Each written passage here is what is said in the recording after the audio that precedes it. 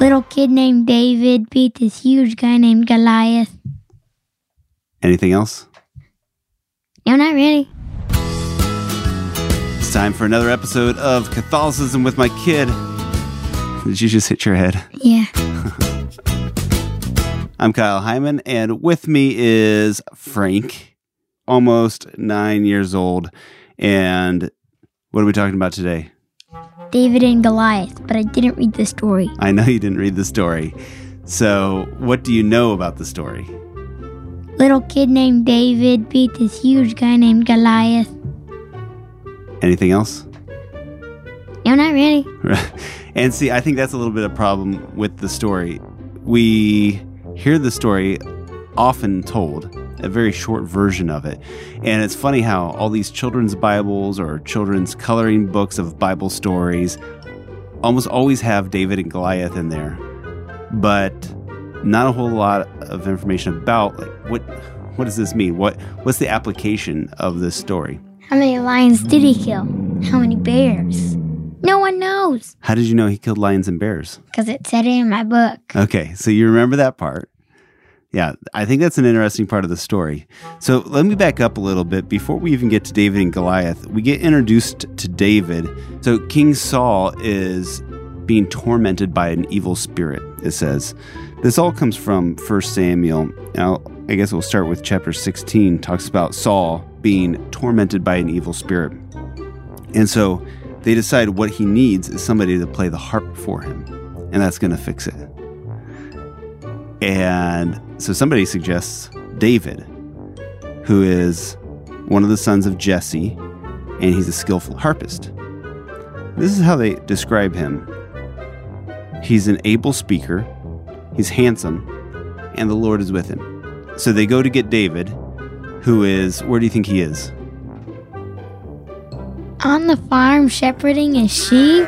How did you know that? That's exactly what I read the book. You just said you hadn't read this story.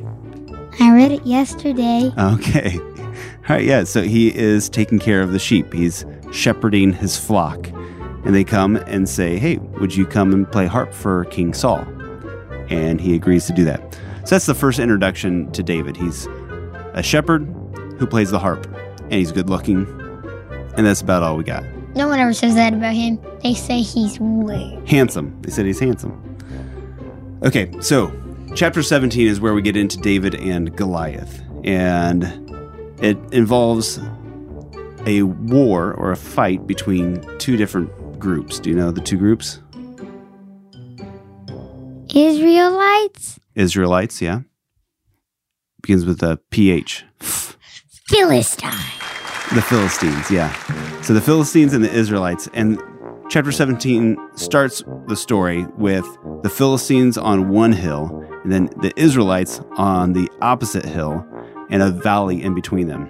So what they would do is instead of having these two armies fight each other and one army get obliterated and the other one be badly injured and many people dead, instead of doing that, they would send down a representative of each army down and have those two fight, and whoever won, their whole army would win and the other army would become slaves.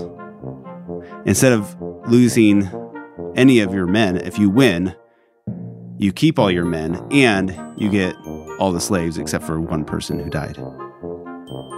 So, especially to be an Israelite, you don't want to become a slave of the Philistines because they weren't good people. What happened to the harp? Did he ever play it?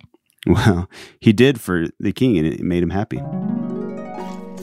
Right now, the Philistines sent down Goliath, who was 6.5 feet tall. 6.5? Which at the time was probably even a bigger deal. Like, we have big people today because we got a lot better nutrition and things, probably. But 6.5 feet tall, big guy, had a bronze helmet. He had armor weighing 5,000 shekels. He had a javelin. Doesn't sound like a huge one. So they say, choose somebody to come and fight Goliath, right? And nobody wants to do it. David shows up. Do you know why he was there? Because he killed lions and bears. No, he was not there as a soldier. He was there to bring food to his brothers. Ah, yeah, now I remember. So they'd sent him with some bread and cheese. Why cheese? It's a good snack. And so he gets there and he said, hey, what's going on? And they explain that Goliath wants to fight somebody, but nobody's willing to fight him. So David says, I am at your service to go and fight this Philistine. But Saul says, you're only a youth. You look at Goliath, he's this big guy. David, a little guy. Goliath has all of this armor and all of this training. David has nothing except some loaves of bread and some cheese. Except he has training against lions and bears. And that's the key part of this story that I think a lot of people miss.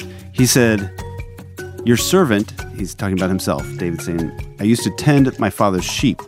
And whenever a lion or a bear came to carry off a sheep from the flock, I would go after it and attack it and rescue the prey from its mouth. He says, your servant has killed both a lion and a bear. And so he's saying, I can certainly handle Goliath down there. But it's still not making sense to them. Like, how is this little guy going to beat this big guy? But nobody else is willing to do it. And you got to think that part of it is because, well, you don't want to lose and be defeated and to die in this battle. But also, if everybody else is going to become a slave because you didn't beat the competition, then how does that make you and your family feel that you blew it for all of these people, right? Nothing, so nobody you're wants dead. Well, yeah, but still, you don't want to be the one to put everybody into slavery. It wouldn't matter because they couldn't kill you because you'd be dead. Yeah, but already. What about your family? The other family didn't care because they just stood by and watched him. That's true. Okay, so Saul says, well, if you're going to go fight him, then you need to wear my armor. Saul's a big guy. Saul is the one that should have been fighting Goliath, but is too chicken to do it. And so he starts taking off his armor to put on David, but it's way too big for David, and it's going to slow him down. It says he walked with difficulty. David said, I can't go in these because I've never tried them before. So he took them off. And he picks up 5 smooth stones. From the river. And he takes a sling with him.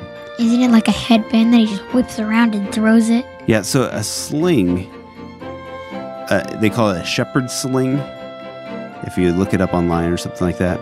And it had a little pocket for the rock to go in, and then 2 long cords on either side. You swing it around. Whenever you release one of the cords, there's a little knot in it. You just let go of the knot. Then the rock goes flying. And by swinging it, if you have, a 3-4 foot sling, it can get going really fast, much faster than you could throw it. Okay. And so the key here, I think, is that Goliath is preparing for a hand-to-hand combat. He's expecting somebody to come and fight him close up. And David isn't even going to put on armor because he's not going to get close enough for Goliath to even get to him. David is using the skills that he has as a shepherd.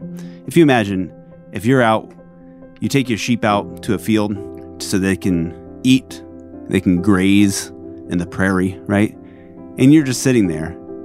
You have nothing to do all day except practice your harp and practice your sling skills. The point is that he was thinking differently than anybody else. Everybody was thinking, how are we going to beat this guy? I'm not as strong as him, so he's going to win. David is thinking, I'm not even going to get close to him. Like, it doesn't matter. I can beat him from a distance. And I think a lot of times we think of this as being a miracle story, that this little guy beat the big guy, and it was because God performed a miracle. But I think in reality, yes, God was with him. It says that multiple times here in the Bible, that God was with David. He was a holy person. He was praying. He knew God. He loved God. But also, he had a skill that he had worked on. And he knew how to defeat Goliath. So when he beats Goliath, then the Israelites are free. They do not become slaves of the Philistines. So this is what I think the moral of the story is for a kid. This is not how do you defeat a bully, you hit him with a rock. That's not the moral of the story. The Philistines wanted to enslave the Israelites. But they didn't.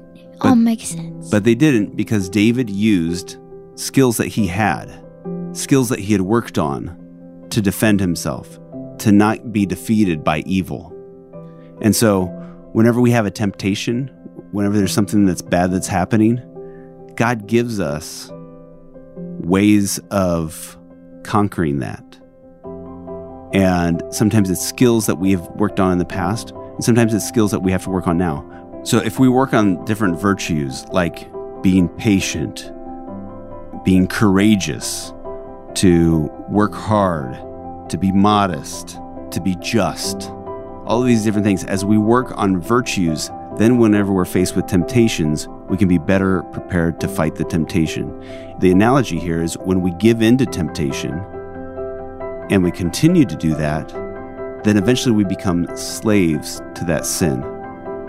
So whether it be bullying another person, or cheating, or going to websites and watching movies that we're not supposed to watch, these different temptations, as we give into them, then we become slaves to them because we can't stop. It's like an addiction.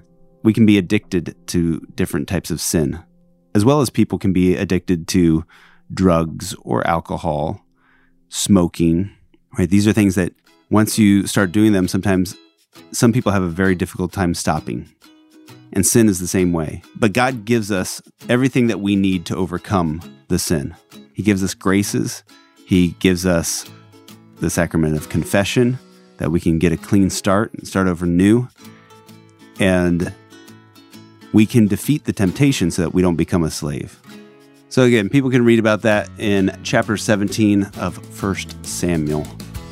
It's the story of David and Goliath. And I think there's a lot more to it than just one guy defeating another person, but it's the story of good winning over evil. And if we just give in, if we just forfeit and let evil win, then we become slaves to it. Okay? Yeah. All right. Any last words? No.